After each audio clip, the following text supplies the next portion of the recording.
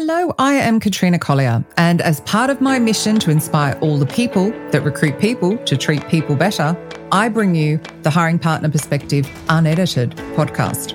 Here you will hear from those hiring leaders who create true partnerships with recruiters, HR and talent acquisition because they know that it delivers a better result for the business and a better human experience.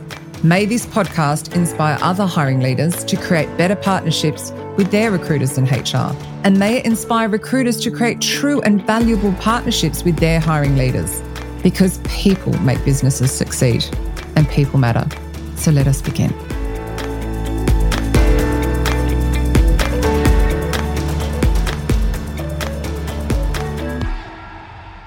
Roderick Lambert, welcome to the Hiring Partner Perspective Unedited podcast, proudly supported by the people at WorkDrive. Welcome, welcome. Hi, Katrina. Thank you very much for inviting me. Rather weird to be on the other side of the video link with you, I must say, but I'll do my best. Absolutely. We will explain what that is all about in a minute. Anyway, you've jumped into the fold because my mission with this was to interview hiring managers, so people in the hot seat hiring in the business and hear their perspective, particularly those brilliant ones who partner with recruiters so well. But I'm finding they're being a little bit elusive. And I was like, okay, so what can I do that's still along that vein that will still be of value to recruiters that they're not currently hearing? And I thought, I know, let's talk about the partnership and how to build that and what's great. So I thought, I know the person. Roderick Lambert's my person. But we'll explain why in a second. Can you give us a bit of background into what it is you do? I mean, obviously we met in unusual circumstances as well. So sort of fill everyone in on what you do and how you got to where you are, like a career snapshot. Okay, well, I'll get to the unusual circumstances as well at the end. So basically I was born in the UK. After university, I moved to the Czech Republic or Czechia to be with the love of my life, today my wife, and where I have family from. And I sort of got into HR. First of all, I mean, my professional career has always been in recruitment and HR up until fairly recently. I started off in a small language school recruiting teachers, managing them.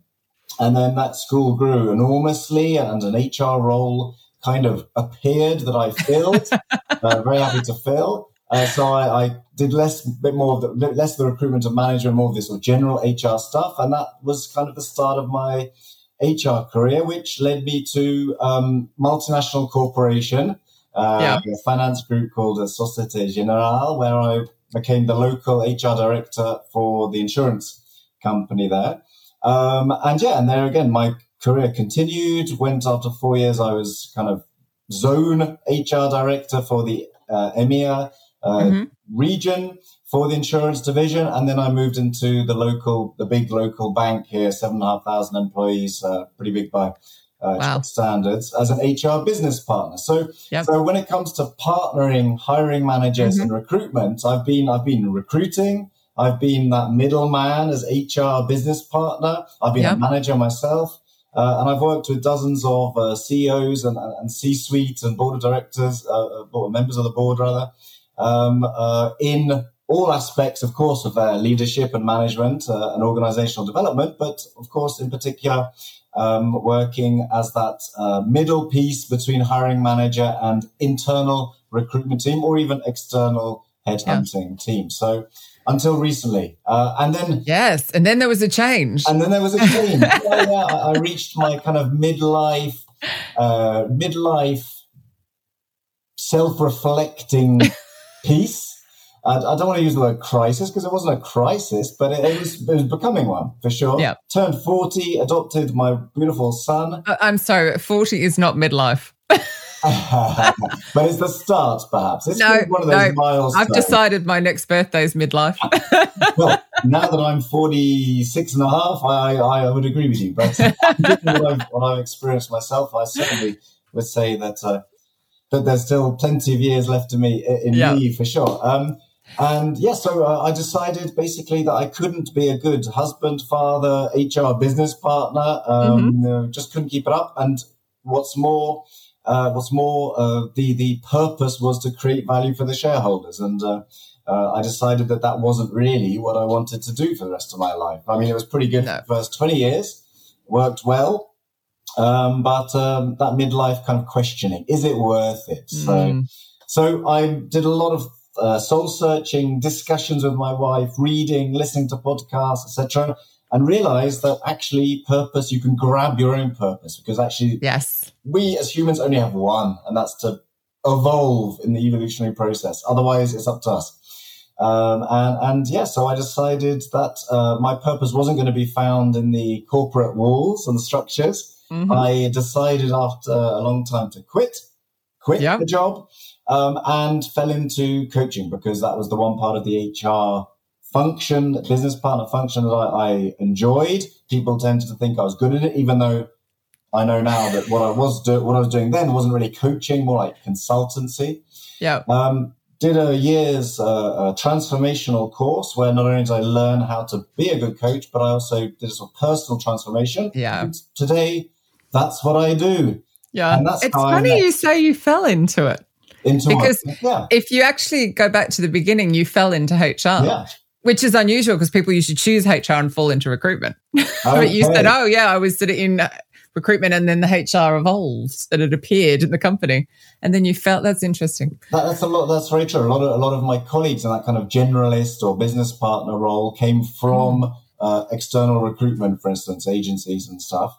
And I guess that kind of would seem a logical step. And I fell into HR generalist from falling into recruiting native English speaker teachers. Who studied a music degree. So, it's pretty easy. Which, unfortunately, unless you you have to be the best of the best, don't you? So, and of course, I met you at Disrupt HR Prague. Well, it was actually a different event. Actually, I'm not sure you were at Disrupt HR, but you were. No, it was a seminar by Tatiana. So it was, of course. HR Art, it was called, and you. That's right. Oh my goodness! Sorry, speaker. Tatiana. And we chatted. I was there to network. She's since run that. That's right. You're absolutely right. Yes. And of course, the big thing is now you're my coach. Right. Which is so exciting. Unusual. So no boozy evenings in a bar, I'm afraid. It was HR networking event. But it was a great fun event. But I love having you as my coach. And it's funny because we've been, how long has it been now? It's over a year, isn't it? 14, 15 months. And I quite regularly will turn up to the session with absolutely no idea what I need from the session, but I always come out with exactly what I needed, which is the bit I love, because you just have this ability to just ask me the right questions.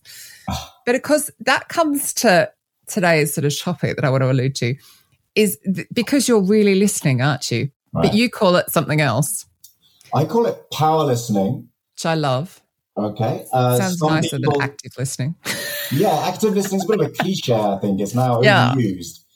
And it also suggests you have to be active. And actually, power listening is more about various techniques you can use, that you can use them consciously and learn them as a habit, even though we are actually already evolutionarily equipped to do them. But active listening suggests you have to sort of take an active role. And actually, power listening is more or less the opposite. Coaches will have heard of the 3 stages, the 3 levels of listening, which is basically what this is all about. And absolutely. And you talked, you don't know what you're going to talk about. And, no. But it's I'm sure many people turn up with proper problems. I just turn up going, I wonder what it'll be today. And it's always mind-blowing. You seem to gather my chaos that's going on out there and bring it all into this, make sense of it.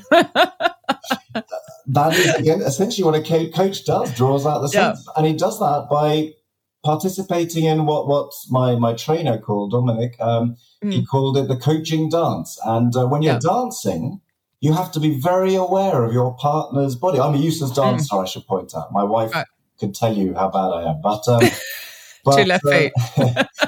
but you actually learn on a coaching course how to actually the techniques required and the mindset required for active listening. But perhaps maybe, I don't know, if you want to say why it's important for your topic of partnership. I was just thinking though, when I was doing, see what the podcast people can't see is me doing hand gesture of like crazy arms in the air, shaking around going, all these ideas I have going on in my head, and you make sense of it. But actually when you think about, and I really realized this when I was writing The Robot Proof Recruiter, and I always say to people, chapter 5 is the crux of that entire book, which I completely crowdsourced. And it's all about the intake strategy session, which is the most important part of the whole recruitment process, which is pretty well taking my hands in the air going nuts and taking all of the hiring manager's information and getting it down on paper correctly so that you can partner with them properly to fill a role. So I thought you might be able to share some tips and tricks and stuff about, like, how do you do that? How do you get that? Right. I'm still making hand gestures. Yeah. The only problem with this being a podcast. Yes, no, I also you miss my arms. Anyone who's seen me speak knows my arms do a lot of talking. Yeah, well, I mean, first of all, I should say I wasn't particularly good at it when I was in HR, I must say. It's something I realise now. But yeah, you said get all the ideas from the manager's head onto paper and draw kind of sense from it. And I would say that that's where power listening comes in is so important, because very often the manager has some sort of idea, but you don't know what's behind it. And actually, when you can unravel the layers, then you actually get to something much more important for your recruitment strategy or your recruitment commission that they actually want to give you. But the question is, how do you do that? Because, you've got an Outlook meeting, 1 hour is sort of standard, isn't it? Yeah. And automatic default. If you're lucky to get an hour out of them. Well, exactly. And it's not some job description they wrote 3 years ago that's in the bottom drawer that they just pulled out and shove at you. Well, there you go. Job description. I mean, geez. Yeah, no. That's a very good example, because the job description often misses out the most important substance, actually, of what the person you're looking for is, unfortunately. And so the meeting's been 3 times postponed, and then you get in, you're in a rush, you panic, he's in a rush and a panic, something going on. And basically, it's kind of seen as a technical meeting, if you like. Basically, I will transmit my ideas to the HR partner or the recruiting partner as the manager, hiring manager, and they will go and execute like a program. Okay. Yes. And also, that's that out of balance. They think that HR or recruitment is a service, not a partner. Right. As well. That's again, hand gestures going on here where I'm trying to show balance of scales. Yeah. Maybe I need to take this to video. I didn't show you, Katrina. This is true. So yeah, and that comes back, of course, to bite you in the bum later when you say HR hasn't delivered, recruitment hasn't delivered, because they see it as a service, and you might have SLA. I mean, that's not a partnership if it's an SLA, isn't it? It's I dictate, you act. But I mean, the point, going back to the active listening or the power listening, is that it's all actually about rapport, building an understanding of the other person. And creating the bonds. I mean, I've got the definition up here of rapport. A relationship characterized by agreement, mutual understanding, or empathy that makes communication possible or easy. All right? So who wouldn't want to have easy communication with mutual understanding in a relationship characterized by agreement? And hand on heart, how many of those relationships actually meet that definition? So my kind of tip would be, your goal as, hiring manager, but also more often, I guess, the onus is on the HR part, whether recruitment or business partner, is to aim to build that rapport. Yeah. Because we do business with people. I mean, in the end, he's from finance or she's from finance and you're from HR or recruitment. Unfortunately, silos define these barriers. But in the end, it's human to human, and everybody's experienced how with one hiring manager, it's far easier and constructive to work than with another. Okay, so that's why in the mastermind I include like influencing and things like that, and we go through like different styles and like have quite a lot of fun with it, really, like uncovering our own styles and then looking at other people's styles to see exactly what you're saying, because it's like understanding how, because you do have to get them on side, don't you? no matter their personality. You need to get to that ease of communication you just mentioned. Right. Yeah. And you know, I mean, again, this is my kind of coaching cap on. I'm hearing influence and get them on side. It's a little bit. That sounds harsh, doesn't it? That's a little bit you call it power listening. Is it not fighting? Power listening is not manipulation, actually. Oh, okay. It can be used to didn't mean manipulate. It's a very strong power to have, but it can be, and it can be used to manipulate, just like any strong. Yeah, no, I didn't mean it that way. I know, yeah.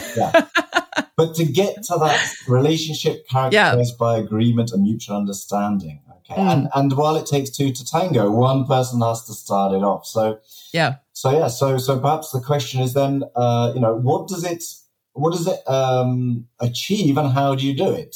Okay, and maybe we just cut to the chase, and then how do you do it? And there are techniques that you can actually consciously do, learn to do, and make habitual.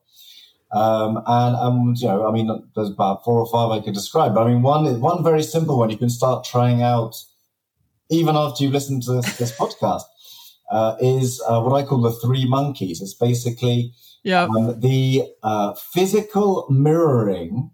Mm-hmm. Or physical and tone of voice and use of language that the other person is using. And I'm afraid the pubs are still closed, or at least in this part of the world. I don't know about in the UK. Yeah. No, outside. Outside. You can be outside.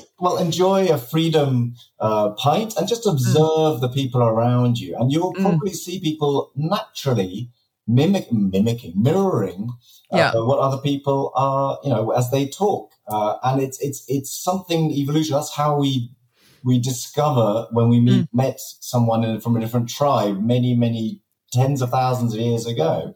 That's how we connected. There are even neural sensors behind the eyes that observe the thousands of muscles in our face that are moving all the time based on our emotions, etc. So, actually, I love that. I love the one you shared as well. So you can't do it at the pub.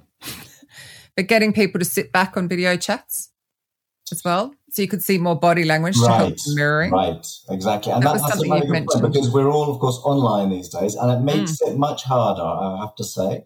But what that is about is because in the end, only 7% of our message is verbal. Yeah. Okay. It's the words we say, and sometimes the words we don't say. All right. Well, that's the paraverbal, which is another, 15% or something. Or 20% of the message. And that's what we're not saying. And that's the tone of voice we're using, the speed.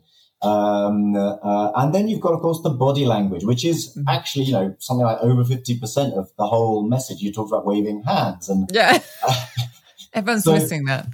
Yeah, and the gestures, all of that. So that's why if you can ask them to have a better view of more of what they're doing, you're going to get more feedback.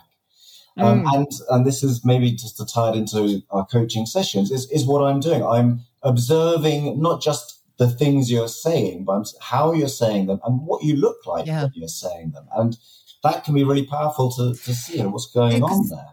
You often will notice when I have a sharp intake of breath, or you'll say something and it hits a nerve and I'm like, and you always notice it. You never miss it.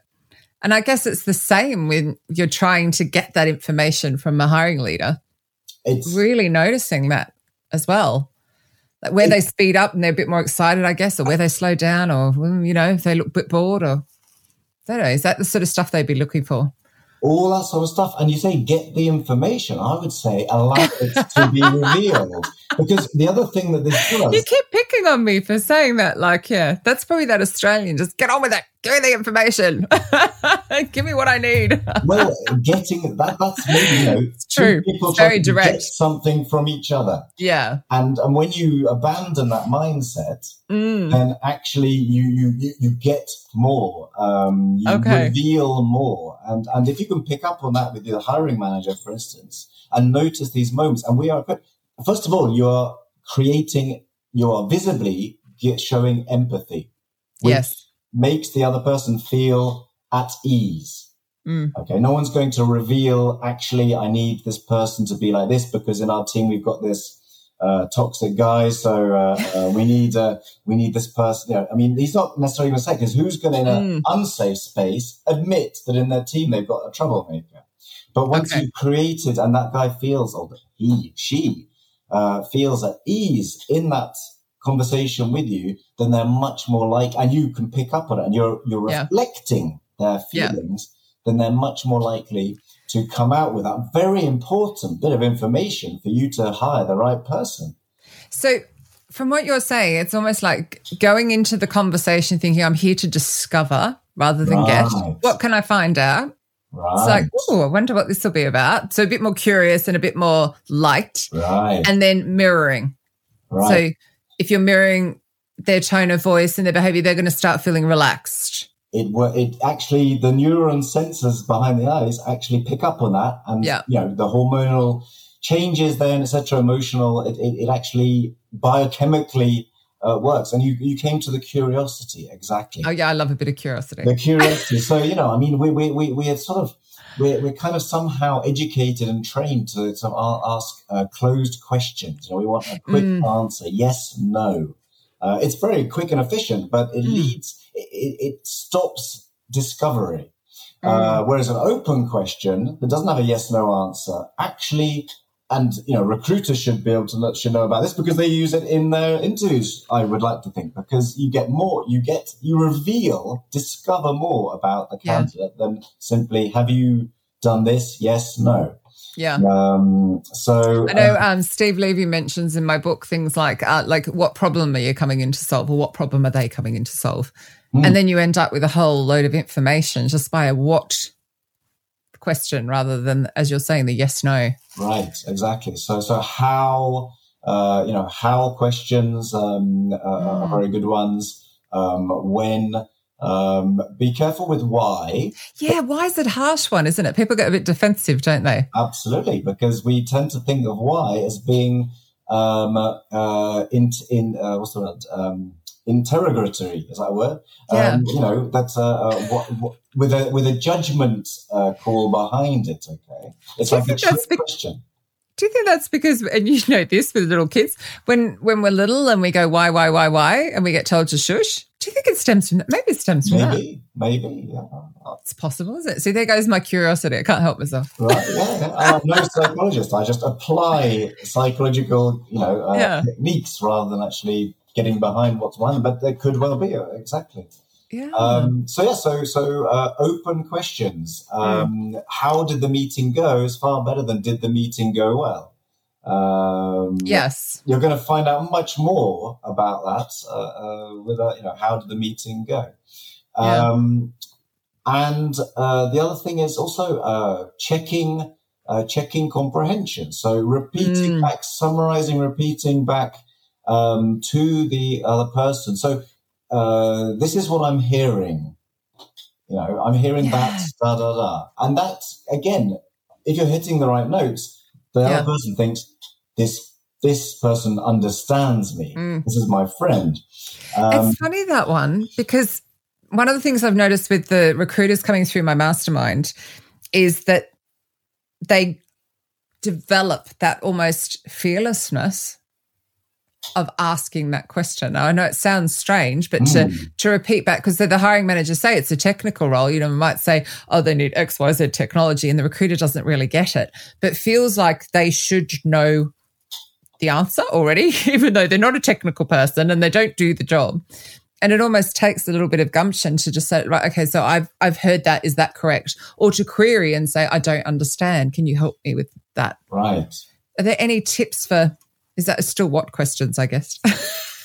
But with that, just feeling safe enough to answer that back. So repeat it back.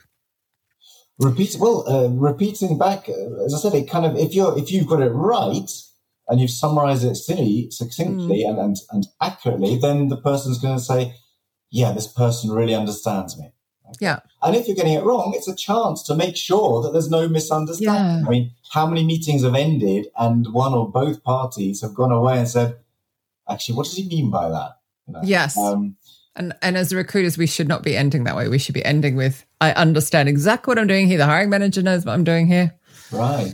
Yeah, so it's predictable, important. Safe, relationship as well. So, and also you're demonstrating a certain vulnerability, which stimulates vulnerability in others, And I think there is that, again, going to the fearlessness, that fear to be vulnerable, that fear to, I should already show that. But of course you can't know. And that's why I just think it's so important to do what you're saying, repeat it back and just see. Because again, vulnerability doesn't hurt. And it's been interesting that word has been a common thread through the interviews, through this podcast so far, about the really good leaders are quite vulnerable and they're not afraid to go, I don't know.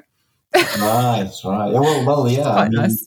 We're talking about the power listening, which I do a workshop on, but I also I haven't got a workshop on it, but on the human skills of leadership. And one of them is creating a safe space. And the first thing a leader can do to create a space is to demonstrate his or her own vulnerability.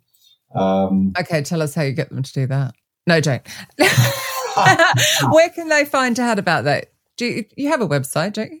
Oh, I'm on LinkedIn basis. Oh, yeah. Let's talk on LinkedIn. You definitely want to have a look. But if anybody wants, that I did a webinar a year ago about this and I recorded it. So anybody wants the recordings, I'm happy to send them the recordings to the 6 human skills that every leader should have in a COVID, at the time COVID, these days post-COVID environment. And that was very optimistic there, Roderick, post-COVID. Roderick's decided, yay! Wouldn't it be wonderful? The new reality, perhaps, of working from distance as well. Yeah. And I do think going back to that importance of the power listening. When you're doing that, though, what if you are hearing the hiring managers really resisting flexible working and things like that? Is that, again, just to ask them more questions to get beyond what the fear is? Because I feel like a lot of recruiters are going to come against that kind of question going forward. Because at the moment it's fine, everyone can work wherever they want, but there are companies out there being a bit silly about where people are going to work going forward. Well, one thing's the company. And what is a company? It's a body of human beings, and that's kind of generally influenced strong. The higher up in the org chart, the stronger that influence, and it's pretty hard to do something about that one person lower down the food chain. But if it's one particular manager, and I dealt with this on many occasions, badly probably, is that the particular manager, the mindset is if I can't see them at work, they're not working. Yeah, presenteeism. Behind that is kind of this image that without them, the team would not be functioning. And that you're going in, if you're going to be, inquiring about that, be prepared, because you are going right into the heart of their ego, into the heart of their own self-image, and their feeling of self-worth. So you're getting into pretty awkward territory. So that's why, in fact, that rapport and that relationship has to be so strong and safe and meaningful empathy. I can't remember now what was in the definition. Yeah, you certainly wouldn't want to sort of hit it with why do they have to work in the office, whereas actually you're right. If you've done all of that at the beginning and built that great rapport, and that probably take time before you get to the point where you can query them on that, then you can say, like, what is it about they're working from home that sort of is concern for you, and very gently prise it out of them. But you're right, once they've got the safety. And I'm not really sure what to advise in that situation, except that it will depend very much on the level of trusting and mutual understanding that you have with the relationship with that manager. And of course, you are sailing against the wind a bit if the corporate message is one of now restrictions are over, back to the office, everybody. Be interesting to see what happens to those companies. We will see. They're definitely not power listening to their staff. That's for sure. But I did love the image that you showed me, because again, no one could see a podcast, with the almost like the fists. Yeah. That's where, if you don't want it to be everyone's coming in against each other.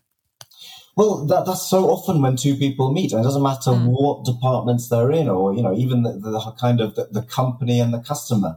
is the idea that I have to get my agenda across. I have to tick the boxes at the end of this meeting, and that's all that counts. And that will work short term. You can win short term, but it creates this me against them or them against me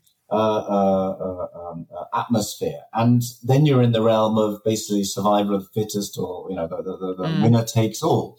And that's not going to help create a relationship. There's going to be one who's going to feel they've won, the other feels they lost, and no one likes losing, do they? Yeah. So again, if you come in with the curious mindset, with this idea that you're going to unravel and discover, then not get, discover. Right, exactly. Then you're going to avoid this loggerhead, this confrontational, transactional bond that will arise from that. I think when you're going with that place of curiosity, you are going to ask better questions, because you're just going to naturally be feeling more playful, aren't you? Absolutely, yeah. That's interesting. And it's funny, because if you hadn't mirrored back to me my language, I wouldn't have picked up how actually quite aggressive I was being with that. So I'll have to definitely get you to read the next book through, just to make sure I'm not being aggressive in my tone. Anyway, Roderick Lambert, obviously I know where to get you. I believe I have another coaching session booked with you shortly. But if people want to find you, LinkedIn is the easiest. Yep, Roderick Lambert on LinkedIn. Yes, and that's where you'll find me quite regularly. The quickest and easiest, yeah. Yes, quite regularly. It's talking about coaching, but also nutrition, I've noticed. Indeed, I've pivoted a little bit because the second aha moment, apart from realizing that there's no deep, meaningful purpose, at least for me, in creating value for the shareholder, was that I don't have time to look after. I look after my career, and I try and look after my family. I don't try to look after myself, and I'm getting ill. And was getting to the stage where I was starting to have problems. One doctor said metabolic illness, the first time I'd ever heard of this. Oh, wow. Metabolic syndrome, and even said, that I might be on my way to my first heart attack. And so I studied that quite a lot. Again, I'm that thinking, researching type. Yeah. And discovered that actually everything we believed and were taught and heard from our doctors or from others is the guidelines about how we should be eating is completely wrong. Mm-hmm. Cut to today, I applied what I learned to myself. In 6 months, lost 20 kilograms. That was 2 years ago. I'm still around 72 kilograms from my 179 centimeters. Wow. Healthy. All my problems have gone. Energy and enthusiasm. So I realized I can help other people in that corporate world. Yeah. And you don't have to spend every day in the gym. Which is the best part, to be fair. Exactly. I love a dog walk, but don't make me go to the gym. You don't have to go to the gym, Katrina. I must admit, I was quite shocked. I've only known you slim, so when I saw that photo, I was like, "Whoa!" But I love the fact it can be incorporated into what they're doing, and I agree. I just think we need to be healthy in all the areas of our life, and so often it's in imbalance. So, absolutely. Thank you so much for those pearls of wisdom. As ever, whenever I do these podcasts, I learn so much. I'm so loving it. So it's wonderful. So thank you again, particularly as you did jump in quite last minute. And I threw curveball questions at you as ever. So Roderick Lambert, thank you so much. Katrina, thank you. It's been a pleasure. Thank you for listening to the Hiring Partner Perspective Unedited podcast, proudly supported by the people at Work Drive. Hopefully you really enjoyed what you heard and have left feeling inspired. And if so, I would love your help to create real change. Please pass this podcast on to your hiring leaders and other recruiters and HR. Even share it on your social channels if you feel so inclined. But the more reach we can get, the more change we can create. So please remember to subscribe, of course, on your favorite podcast platform. And do come and say hello at Hiring Partner Perspective on Instagram, where I share behind the scenes of what's going on. Until next time, thank you.